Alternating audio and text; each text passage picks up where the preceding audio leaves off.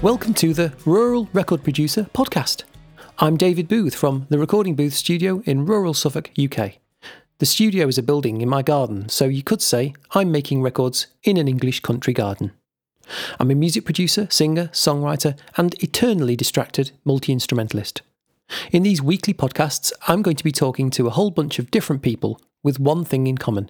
They make some or all of their living from music. So expect songwriters, promoters, brand specialists, electronic drums wizards, live sound engineers, choir leaders, gig bookers, festival curators, tribute band musicians, music charity chiefs, and a whole lot more. I'm based in the UK, but I have musical friends in different parts of the world, so I'll be doing my best to hook up with all of them over the coming weeks and months to give a broader view of this crazy collection of jobs we do. My guest this week is Nathan Timothy. Calling Nathan a songwriter is a massive understatement, which we'll get onto later. He's also a singer, music producer, and chief executive of a charity dedicated to the empowerment of young people and communities through the art and craft of songwriting called, appropriately, the Songwriting Charity. As far as I'm concerned, the title of Nathan's latest album, Chasing the Positive, is a perfect description of this inspiring man. Hello, Nathan. Hello, Dave. Greetings. It's very nice to have you on the podcast, and thank you for being here. Thanks for having me. So you're down in your pod in your home in Kent. Are you still there? I am. You are. This is where all the magic happens, in this little converted studio in my garage. Ah, excellent. That's what I do. Yeah. To all my recording. Right. Mixing. Okay. And this is a fully functioning, from what I can see and from what you've told me, it is actually a fully functioning recording studio, isn't it? It's just a little one. It certainly is. Yeah. I mean, we crammed a lot into this small space. It's been here for a few years now, and I wanted when the children were younger, I wanted a space that I could mix in and I could just record things in that wasn't in the house. So. I literally walk out the back door, around the corner into my garage, and we have a little soundproofed, treated room that I can finish things off relatively quickly in if I need to. Yeah. It's great. It's great. I mean, it's got everything I need. It looks a lot smarter than mine, I have to say. Mine's a mess. I had loads of gear, and then I got rid of everything. I had loads of keyboards and bits and bobs about outboard and so on, and just got rid of it all because... I just do everything in the box now. Yeah, well, me too, pretty much. Got a nice mic pre. Yep. What have you got? Let's go on. Let's talk about it. What have you got? Do we get arrested for talking about gear? Obviously there will be some gear nuts listening to this, but we don't want to get too technical for too long. But go on, just in case there are some gear heads. It's just a TC Electronic desktop connect. Yeah. Which is good. Yeah. I mean, I've been using it for years. I maybe should upgrade it, but it works. if it ain't broke, etc. Yeah. Yeah, it's not. No, that's right. It's not broke, and it's good for monitoring vocals and things. So yeah, that's all. Yeah, that's all we need.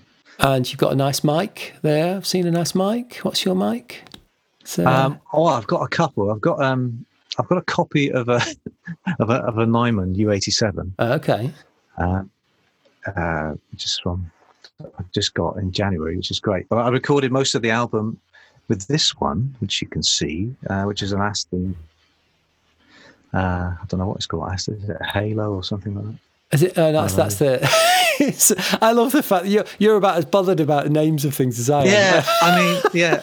I just know it sounds good. Yeah, I know. Aston mics are good. It doesn't really matter what it is, does it? No. It sounds good. I'm more into the songwriting really than the gear. Yeah. It does a good job. Well, yes. So the reason that I suppose there's numerous reasons I decided that you must get in early on my podcast, and songwriting is going to be a word we will definitely use a lot in the next bunch of minutes, isn't it? But let's go back. Let's go back.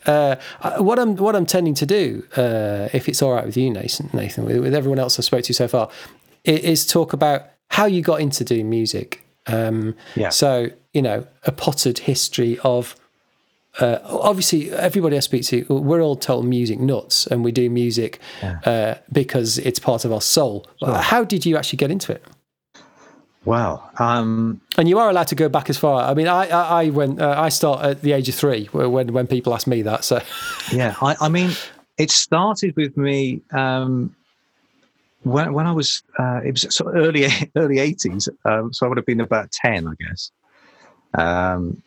The family got an opportunity to go and live in the Middle East. My dad got a job working in a hospital in the Middle East. And we all upped and emigrated for 18 months. We didn't know it was going to be 18 months at the time. We thought it was going to be quite a lot longer than that. And when we got to the Middle East, there was no TV. There was nothing. So all I had really was the radio and cassettes that we used to buy from the market. Every week we used to get a load of dodgy cassettes that I didn't know it was illegal, and I'd bring home like literally, maybe 40, 50 cassettes every week. Blimey. And I'd make my way through all these cassettes. I sort of began my collecting habit. I love collecting vinyl, right, and CDs and things. But that it stems from there, and DVDs and everything else. I've got hundreds and hundreds and hundreds of them. Anyway, so I'd bring these cassettes home and I'd listen to them.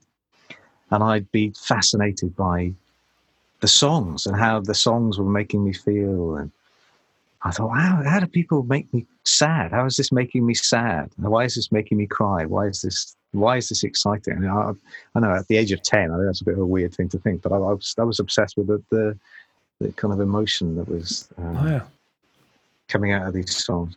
And I thought, even then, I can remember thinking, I want to one day be able to write a song as good as this. When I was listening, particularly, I know this is going to sound really awful, but I was listening to a song. I can vividly remember listening to a song by Barry Manilow. Wow! I'm thinking, this is just incredible. This is how does this work? How does this making me feel this? Yeah. So it was. I think it was a song called. Made It Through the Rain. That's just incredible song. Anyway, it became an obsession there in the Middle East. And then while I was in the Middle East, my mum and dad went out to one of these sort of parties, work parties. And there was no childcare for my sister and I. So we were taken along as well. And this one particular house had an organ. One of these kind of, at the time, it would have been a sort of state-of-the-art thing. And my dad sat me down at this organ and put headphones on. He said, I'll have a play with that. And I mean, it was like, it was an incredible feeling. Just sitting there and just starting to play these notes and got rhythms going and all sorts. I was like, oh my God, this is incredible. So following that, that feeling that I got sitting in that organ, I was just nagging my parents. Can I have piano lessons? I want organ lessons. I want this, I want that. And sadly, it was always met with a no, because they couldn't afford it, or it just wasn't possible. And when we came back from the Middle East, this obsession with wanting to play an instrument carried on, and Dad, can I have piano lessons? No, can't afford it. Oh, okay. Mum, I really want a piano. If you really want a piano, you've got to save up and you've got to buy a piano. So the next stage was me getting a paper round to pay for the piano. But I couldn't save money for toffee, so I'd save up 10 quid and then I'd spend it on a record. So this went on for ages. I mean, this went on for years. I kept getting the money and spending it. So I then decided, right, a better way to make more money was to actually try and cut out the paper shop and get the papers direct from the actual source. So I went to, I was about, 14, maybe 13, 14. And I went to the paper maker direct, the South Wales Argos direct. And I said, look, instead of delivering them to the paper shop, can you deliver them to my house? And I'll make the round bigger and I'll get more people and blah, blah, blah. So it's quite entrepreneurial. Wow. And because of that, I then saved up more money quicker. Yeah. I had enough money to get a piano eventually. But the way I got the piano was by nagging a friend's mum who had one. And I found a friend of mine had this piano in her room, and every time I went there, I'd say to her, "Look, I know you've got this piano. Do you use it?" And she was like, "No, I don't use it much." So, is it possible one day I could buy this piano? So I was like planting the seed. Yeah. And then I kept every time I went back, I'd say a little bit more and say, "Oh, is it possible that I could buy the piano off you one day if I give you £100 for it, or whatever."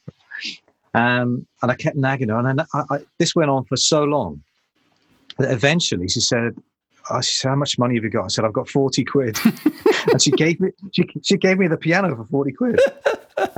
Brilliant. So yeah, I mean, I was. This is amazing. So I got this piano, and then didn't tell my parents that I bought it until one day I'd hired the van. Got this guy. He said, "How are you going to pay me?" I said, "Oh, my dad will pay you when we get to the house with the piano." God. So we got the piano in the back, took it to mum and dad's house, and the first thing they knew about it was when they opened the front door, and there was this piano in front of the house.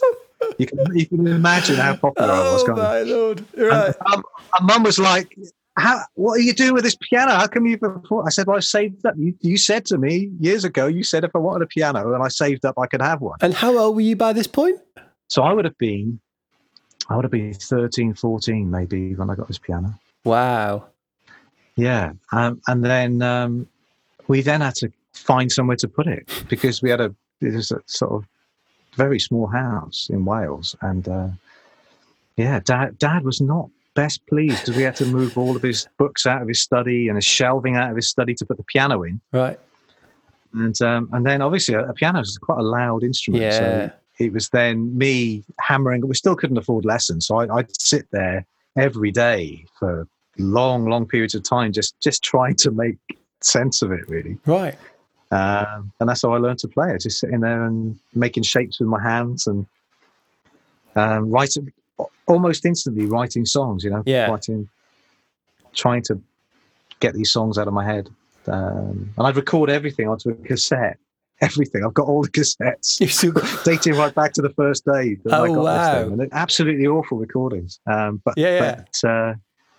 if you wanted to see the progression from absolute beginner to where we are now, it's interesting. So you were, could you sing at that point as well? Did that come later as well?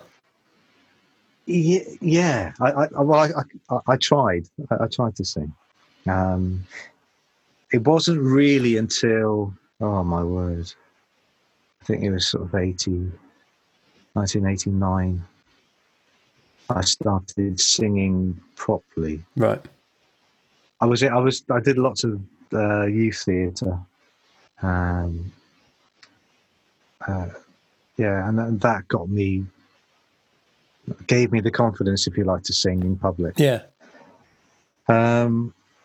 But yeah, it wasn't really until I went to sort of do A levels that I was singing my songs in public.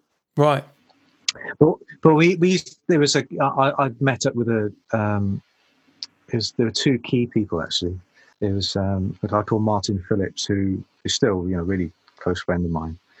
He recognised my ability to write lyrics, and he was a keyboard player. So we quickly formed this sort of partnership. He could do the bits that I wasn't confident with, and I could do the bits he didn't like to do. So we were like Erasure, we were like the Pet Shop Boys, but doing our A levels. And we'd set up in the corner and we'd play. And we can you believe that we were even then? I'd be doing gigs in pubs with maybe 2 1 hours worth of my original material at that, wow. Quite a young age. I was going out. Yeah. I was very prolific. Yeah. Sort of writing all the time. Yeah. But Martin and I were very committed. We'd rehearse all the time. We'd play. We'd be getting gigs. And this is all, long time before, Facebook and Instagram and all these different things. And there was another key person called Lee Baxter who we'd go to it felt, often we'd go and record stuff there. And he had a 4-track, Fostec 4-track. And he was great. I mean, he was the one that enabled us to record the ideas. Yeah.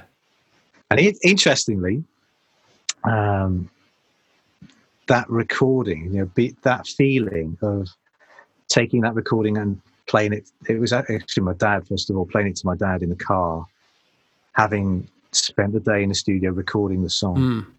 That feeling is the same feeling I'm trying to give kids now when, through my work with the Songwriting Charity. So it's exactly the same thing. So trying to do that one song in one day and then having that, the ownership of the song, and then, playing it to your parents and then being proud of it. Because let's be honest, if your parents like it, then job done. It doesn't really, it doesn't really matter about anybody else, because they're the harshest critics. Well, apart from my wife, who's definitely but that comes later, doesn't it? The wife harsh critic, playing it to the family. Yeah. We will of course come on to your current work with the Songwriting Charity. But I just want to get a bit more into so you as an artist. So, I mean, you've just put out your, what was it, 7th album, was it? Your 6th, 5th, which one? Yeah, I think so. Yeah, I think it's 7. Yeah. I mean, like I said, I've been writing so many songs. So for all these years now, I don't know. I really, I've lost track. So, well, you see, what I'm interested in is how you've kept your passion for it. So perhaps now would be a good time to talk about what you do, and then if I don't forget, we'll return to this question of how on earth have you kept your passion for it when you're doing it all day every day, perhaps. Tell us about. I got to know you in the early 2000s, didn't we? And at that point you had your own organisation called Bully Beat. Is that right? That's right. Yeah. And you were doing, you tell me, what were you doing back then? Because it's pretty much when it developed, wouldn't it? But what was that? Yeah. How did that do its thing? Well, so pre-Bully Beat, I was working as a primary school PE teacher. So I was in schools doing mainly sport. Right. I'd done that. I was the main kind of contact for PE in schools that I'd worked in for maybe 12 years. That's right, because you were a bit of an athlete, weren't you, in your youth? You were a rather good hurdler, wasn't it? I was a junior international I represented Wales on numerous occasions, and was top 10 in Britain during the 90s and stuff. But wow. I think that got to a point where I really wanted to make a decision and focus on music, because music was always the thing that I loved more, just a little bit more than the sport. Okay. I still have amazing memories of competing and training, and all the coaches that I work with and the friends I made are still great friends now. But music was always more connected with me more, if you like. Yeah. Okay. So back from the tangent. You were a PE teacher, and you were teaching. So I was teaching PE. I was also the creative arts person in the school. So organising all the music and arts and plays and writing plays for schools and all that sort of stuff, which is all really, really important extracurricular stuff that I did, and I did. I was really proud of that. I loved doing that. But I got asked to get involved with some anti-bullying work. There was a conference being held at Charlton Athletic Football Stadium, and we'd organised this whole event I think there were going to be 10 schools involved. They'd all come along, and then throughout the day that the schools would take part in music activities, art activities, drama. We would invite people from the community there, like the police and the fire brigade, and lots of other people as well, to kind of share experiences with the children. But it was all focused around anti-bullying work. Yeah. Getting the children talking about that. So I was asked to be part of the kind of organising team of that. We had funding, everything else, and it was all going really well. And the plan eventually was that the children would run the event. That was going to be like eventually, like maybe in year 2, year 3, we get the children to run it. But we were going to do the first one. So the schools were all on board and everything else. And then it was literally about a month before we were going to do it. The local educational authority said, no, we don't want to do it. We're going to pull the funding. So we decided to do it anyway. And sadly, not sadly, I totally understand. A lot of the people that were doing workshops said, oh, I'm afraid we can't do it if we're not getting paid. I totally understand that. But I said, oh, I really wanted to do this songwriting workshop. Can I have a go at doing this songwriting workshop? And they humoured me. And I can. The great thing about this is I took my equipment, I took my laptop along, and I've wanted to do this for years. Even since I started teaching, I wanted to do this songwriting workshop, but I couldn't afford to do it because the equipment back in '98, when I first had the idea, it was too expensive. It would have cost me thousands of pounds just to take the multi-track recording studio with me. Yeah, but back in, I think it was 2005. When we did this first anti-bullying event, Apple just brought out this laptop that enabled me to be able to do it. So I took it along, and I had a backing track that I prepared, and the idea was the children would come, and I'd have 3 groups of kids, 30 in the first group, 30 in the second, 30 in the third, and they'd all chip in, and they'd write a little bit of this song, and I'd record it and then present it back at the end of the day. But I forgot to take the lead from my mic to the computer. I mean, I've done thousands of these workshops now, and that's the only one time I made that mistake. The first workshop, you can imagine, my heart was just, I knew exactly what I had to do. I was prepared to do it and all the stress that it entailed, but I'd forgot the mic cable. I was like, oh, this is just ridiculous. I'm not going to do this. Anyway, so I thought, I've got to keep going. I've got the children there in front of me. I can't let them get them down. So what happened was, as a result of this, instead of having one song, I had 3. Okay. Because they wrote the first group wrote a whole song and they performed it over the top, and I recorded it a little bit, just using the audio from the computer. Yeah. And we did the same again. And then they performed them at the end of the day. And that was the thing. When they performed these songs, I was just blown away by how powerful it was. Children writing these lyrics about kindness and friendship and respecting one another and all that sort of stuff. And it was so powerful. The room was silent. I mean, there were hundreds of kids in there, and it was just silent. Yeah. And my head teacher at the time, he said to me, "This is a brilliant idea." He said, "You need to do this." So I sort of spent the next year tweaking it and fiddling around with it and trying to figure out how to best do it. And then I think, just around the time you and I were working together, I kind of went for it. January 2007. Yeah. And it kind of went from there, one at a time, just building it up. Yeah. Did that for a good few years. And then formed a partnership with a charity called Beat Bullying. It was like a perfect fit, really. Yeah. And then worked with them for 4 years and did workshops in Italy and all over the UK, and that just seemed like a great move, because instantly what was happening was that the charity were applying for funding, so that then I could offer the workshops to the schools for literally next to nothing, or free. Yeah. So schools are going, yeah, great, come in.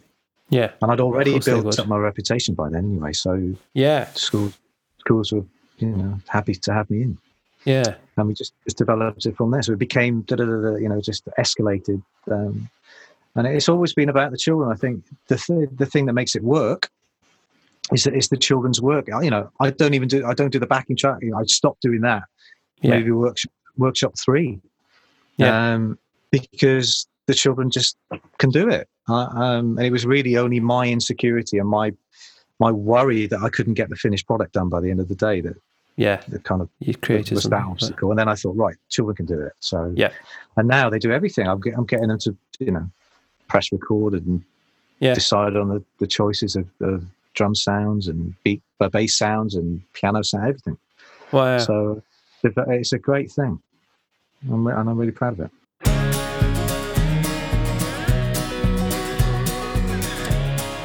You're listening to the Rural Record Producer podcast with me, David Booth, and my guest, Nathan Timothy. So you're still doing this, but now you're doing it, and it's your organisation. It's the thing you built and created. Just tell me about the Songwriting Charity. Yeah, well, the Songwriting Charity, we set that up in 2011. Beat Bullying, sadly, went into administration. Right.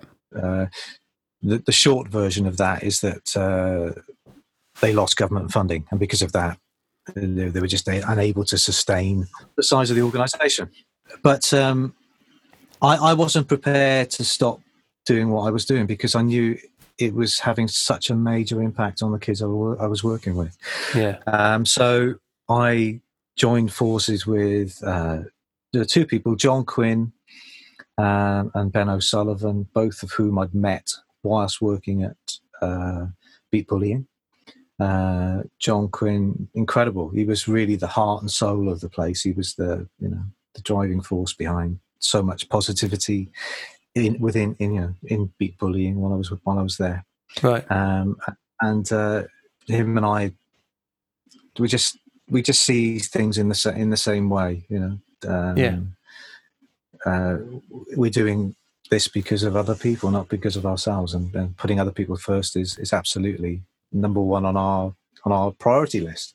So it was the right thing to do for us three to do this, and the main reason for setting it up was that I wanted to do other types of workshops. I wanted to try out other things, other subjects. I didn't want to just do anti-bullying work or be seen to be the person that just does this anti-bullying work. Yeah. And it was the year before the Olympics, so we had this idea to do a sports tracks, anthems all around the Olympics and do that in our first year. So in the first year, I don't think I did many anti-bullying or bully beat workshops at all. It was just mainly sports stuff. And it was lovely in a way to go back to my roots, my sports roots, and be able to go and do these sorts of workshops again. Yeah. We did over 170, I think, maybe more. Wow. And it was pretty intense. from January to July. I was on this literal treadmill of going from one school to the next. Some days I was in a school in the morning doing a song and then going to a different school in the afternoon and doing another song all about sport and all very positive, all very anthemic. But obviously in the run up to 2012, nobody knew if the Olympics was going to be any good or not. So it was all this kind of, this is going to be great. All this positivity coming from me doing the workshop, but nobody knew that it was going to be a success. But because it was a success, all of our songs were getting played left, right, and centre. Even that we had some played in the Olympic Stadium. Oh wow! The videos we were making with the children were getting played on these big screens all around Greenwich. So it was like that positivity and that hard work. Yeah. Really did pay off in that first year, and it was a beautiful thing to be part of. Yeah. And then we then set up some workshops all around kindness and world peace. We did a whole batch of stuff on world peace and the environment. I think we're going to be revisiting that now when everything kicks off again. Yeah. Back in schools, but bully beat that's always been the most popular thing that I've done. Right. And it needs revising. Children need to be reminded to be respectful of one another. Yeah. It's just about giving the children an outlet for their thoughts on it. Thousands and thousands of workshops, and I'm super proud of it. Well, as you should be. So thousands of workshops, yet still you find the motivation and the desire to create your own music, and you're still passionate about your own songwriting. So where does that come from? Because you've been, I know what it's like. If I'm working in the studio all day, the last thing I want to do is then come back over here of an evening and work on my own songs. Yeah, I mean, if I had a stressful day, the first thing I'll do is I'll come home and I'll write a song. Right. If I've had a good day, I'll come home and I'll write a song. I mean, it's a weird. I'm just weird.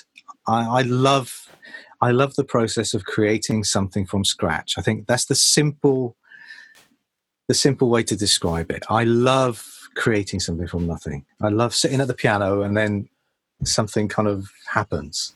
Yeah. I was talking to somebody out yesterday.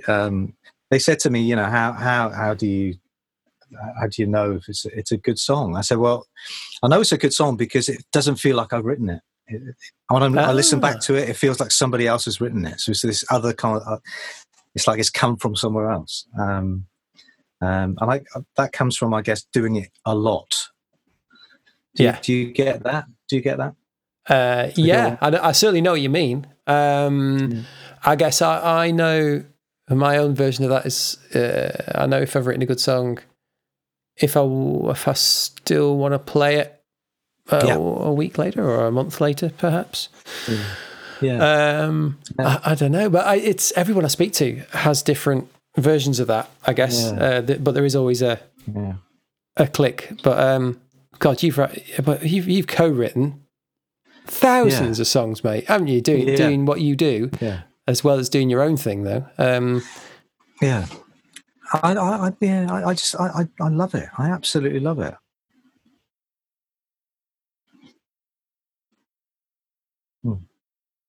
Go on. Admit up front that I haven't listened to the whole album yet because I'm mostly trying to keep my disgusting. Yeah, terrible. I know, but I will do. But here's a line that stuck out very quickly: "Do what you love what you do." Yeah, it's in one of your songs. I really wanted that to be the first thing you heard on the album. It wasn't in the end. I changed my mind at the last minute. Yeah. But that is a very, I'm glad you picked up on that because it's a very important line. The reason why that's on there is that mantra, and it was a mantra that my sister shared with me. You know, sadly my sister passed away in 2012. You know, doing the Olympic year, and kind of right when I was smack bang in the middle of this treadmill of churning out these positivity songs. And it was awful. It was just the most awful thing. And I remember vividly seeing that phrase on her fridge as a magnet. Do what you love what you do. Right. And it's not, it's not a coincidence that you've picked up on that. I think that's a beautiful thing that you found that. Of all, you know, that's a great thing. I mean, each song on the album is written for someone. So we can talk a bit about that if you want. But do it. Go for it. So, what's your album called? Tell the dear listeners about your album. So the album, the album's called Chasing the Positive. The working title for the album, it's worth knowing, it was called Midlife Crisis. because it all, you know, I started writing it around the time where, you know, my sister passed away and I was dealing with all this emotion that was related to that. Years of and then following my sister dying, I lost my voice. I had to have 2 operations on my voice to repair that. I didn't know that. There was a period where I didn't think I was going to get my voice back at all to be able to sing. And I had intensive physiotherapy, vocal therapy to get it repaired. So, but all the time I was writing, and a lot of the songs were tracked. All the instruments were recorded with me whistling the tune because I couldn't sing them. Yeah. So the piano player would come over, and he knew I would be writing notes to him on my notepad. And then, so I can't speak, but, try this, play it like this, or I'd play it to him and then he'd play it back to me. And we'd known each other for such a long time that he knows what I like to hear. And I'd whistle the part over the top so he could record it. And the interesting thing is, he didn't hear the finished songs really until the album was done. Right. Because I didn't share them with him. I just said, your piano parts are great. I'll let you know when I've done. That's all you need to know. It was literally years later that he was listening to these songs that he'd only heard the whistled part to. What an amazing process. Anyway, so as the album neared completion, I decided I didn't want it to be a negative thing. The fact that I achieved completing an album. Having gone through this, losing my sister, losing my voice, and then losing my father just literally before the week before I released the album. I thought, I can't. I don't want this to be. I don't want this to reflect negativity. I want the whole thing to be a positive. Yeah. So we called it Chasing the Positive, the song Chasing the Positive is a song that I wrote about. Each song on the album is for someone, and the song Chasing the Positive was for John, the guy that runs the charity with me, because we're always getting knockbacks, we're always getting kicked when we're down, and Chasing the Positive is about us not giving up and sticking with it, because we know that there's a benefit to the children that we work with, and it's about them, not us. We have to take us out of the picture. We've got to be chasing the positive for them. So that's where that came from. Brilliant. It's a bit deep, but songwriters are deep, right? Well, that's right. It's yeah. Are there any other particular ones you wanna talk about? Yeah, the first track, Paper House. I think that may have been. I might be wrong, but that may have been the first song I wrote for the album, and it was about. There was I'm a massive Howard Jones fan, as I'm sure you know.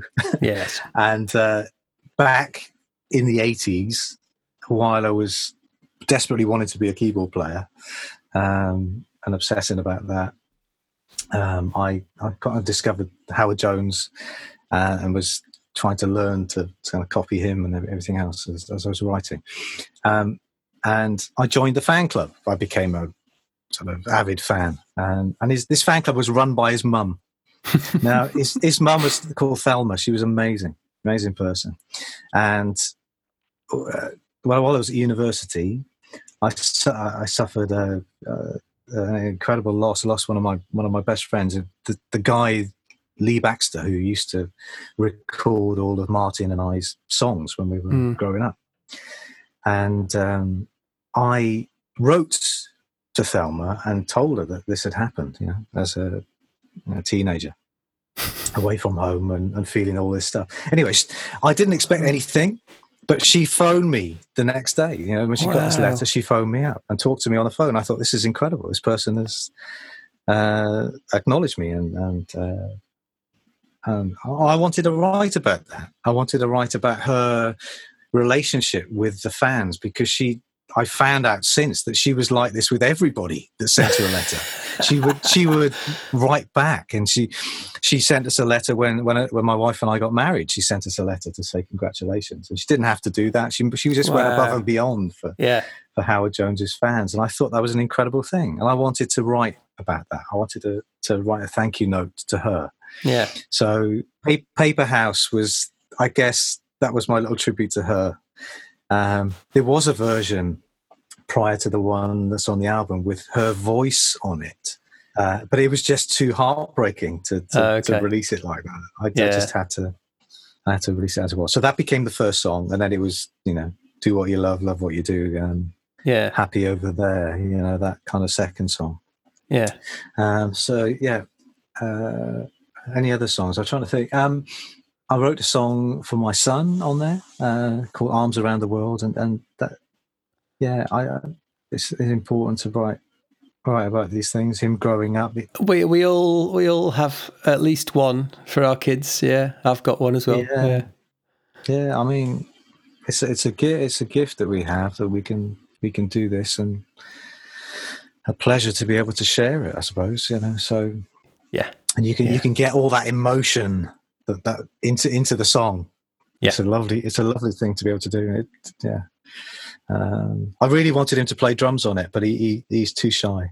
The song develops, and this a golden opportunity for him to come in at the end on his drums, but maybe one day he will.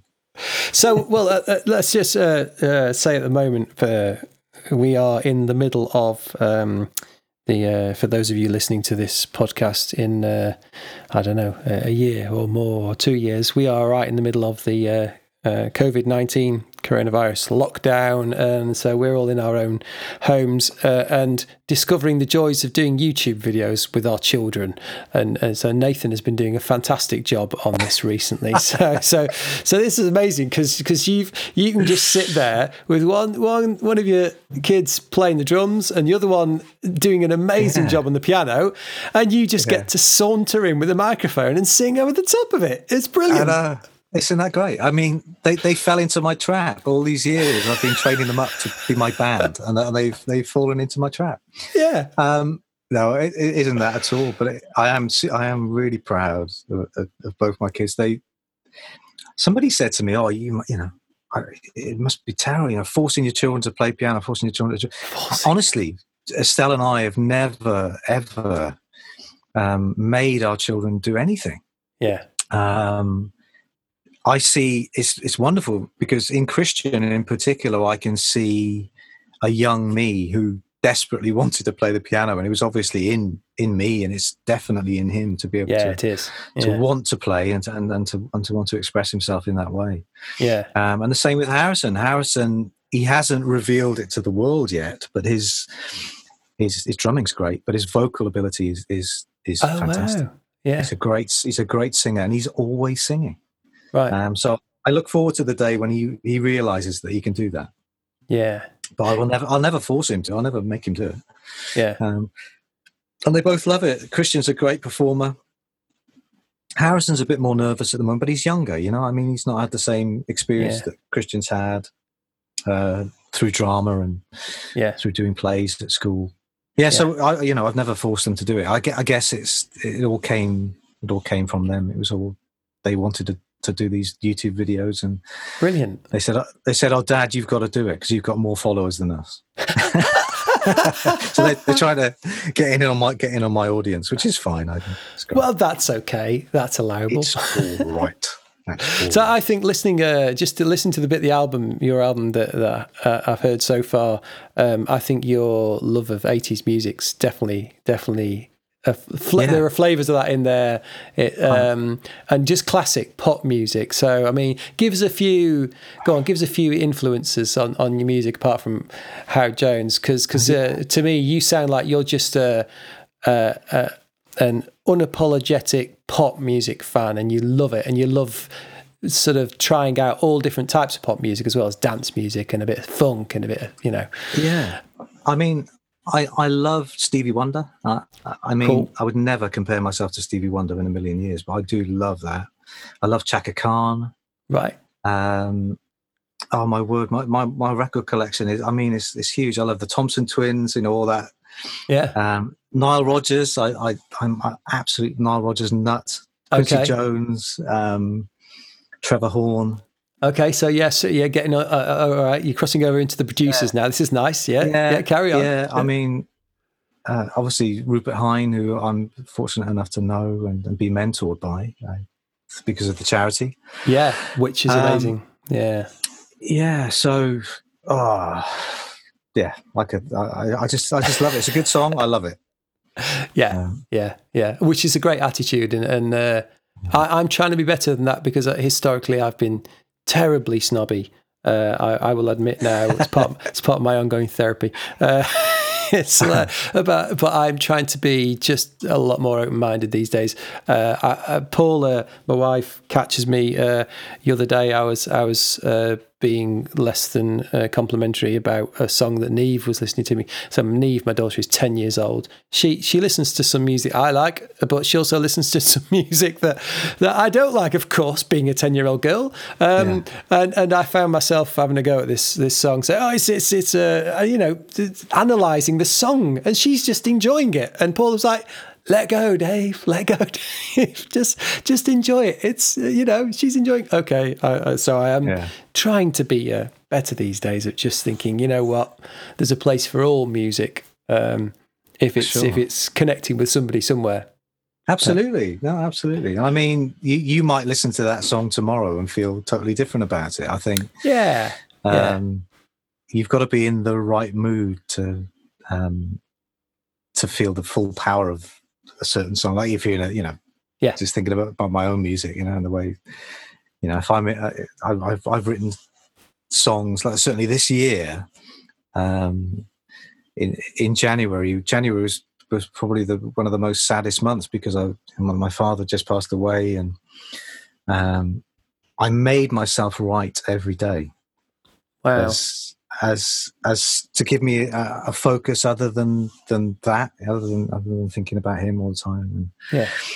And it gave me a purpose for each day. And I mean, some of those songs, I think if they connect with people when I eventually record them, I mean, they'll be so powerful. Oh yeah. There's some beautiful moments on there, and there's also some stuff which I'll never play because it's just awful. But yeah. Anyway. So what do you think? We've been rabbit on for a long time, so and I've taken up too much of your time. But I've just got a couple more questions. What do you reckon? Estimate your percentage hit rate of songs you write versus songs you end up keeping. Does that make sense? Wow. It's very low because I write so many. I mean. Well, yeah. I must have. I wrote hundreds before settling on the 10 that were on the album, and I jettisoned 2 before a week before. Wow. Okay. There were 2, and my son was like, "What about that song? Where's that one?" Yeah. That you've been playing in the car to me. I love that song. I said, but every time I played it, you said "Careless Whisper." Oh no. Okay. So I thought, well, maybe it's too much like Careless Whisper to go on there. He said, no, I liked it. But perhaps you so should they may end up on the next album. Well, there you go. Let the lawyers decide, Nathan. Don't I'm not telling you what the song is. Okay. You have to figure that out. But it's not released yet as of whenever we are now, April 2020. So disclaimer alert. So you write loads before you finally settle on. I do. Yeah. And it's really frustrating because I want everybody to hear everything. Okay. But I don't know whether you feel like that as well. I could probably do a gig tonight, a 2-hour gig tonight, and then tomorrow do a totally new set of songs for another 2 hours. I don't think I'm that prolific. No, I've been a lot. Oh no, I don't know. That's not including all the stuff that Martin and I wrote together. We wrote hundreds of songs. I mean, right. Well, long may it continue. Yeah, I love it. I absolutely love it. Good. All right. Well, we should also get some information from you about how people can find you. Are you going to go on the road when sort of hopefully the world opens up again and the music venues open up and stuff? Are you going to go on the road with this album? Yeah. Well, the guys I've worked with, I must mention the guys I worked with on the album. Steve Corley in particular, who plays piano on every track. Steve's worked with me for many, many, many years now, since my first studio album in 98, 97, sort of around that time. And he's incredible. So Steve Corley, piano.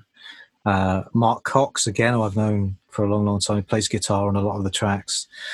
And I think it's Robin Bolt plays on Happy over there, and he was fantastic to work with. Emily Dolan Davis plays drums. She does a remote drum recording, and it was great to work with her. Yeah. She's on quite a lot of the tracks. I think 8 out of the 10 she plays on. Right. But she has to put up with my dodgy drum programming. So, because what happens typically is I'll program the drums sort of as I want them, roughly, and then send them to her, and she plays it almost like exactly as I played it with my programming, but except with a human feel. Yes.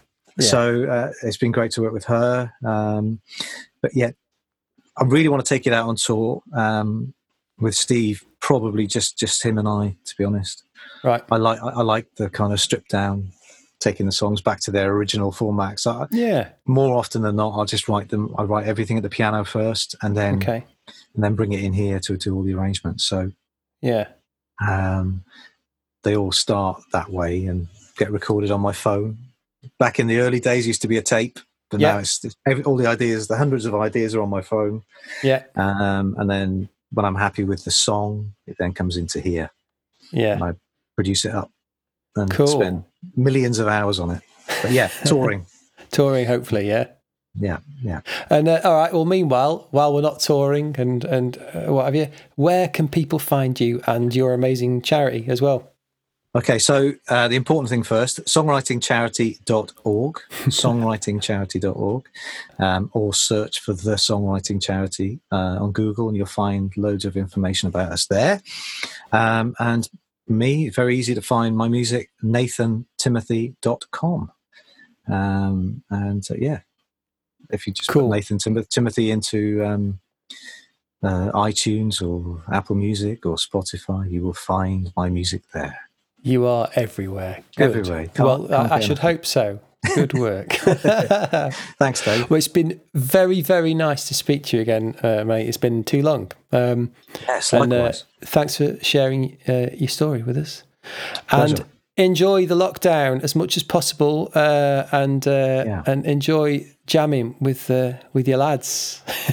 I will. I mean, it's a really, those sorts of moments are really special, and I think I want to try and hang on to those as much as possible. Absolutely, yeah. Right, cheers, mate. I'll speak to you again soon. Yeah, cheers. Bye. So that's all for this week. If you want to get in touch with some constructive feedback or perhaps ideas about future subjects for these podcasts, I'd love to hear from you. Email david@therecordingbooth.co.uk, Twitter @ruralrecordpro, or my main website is therecordingbooth.co.uk. You can find me there. Thanks for listening to the Rural Record Producer Podcast. If you've enjoyed listening, please do make sure you follow and, if possible, leave a nice review of the podcast on your chosen platform.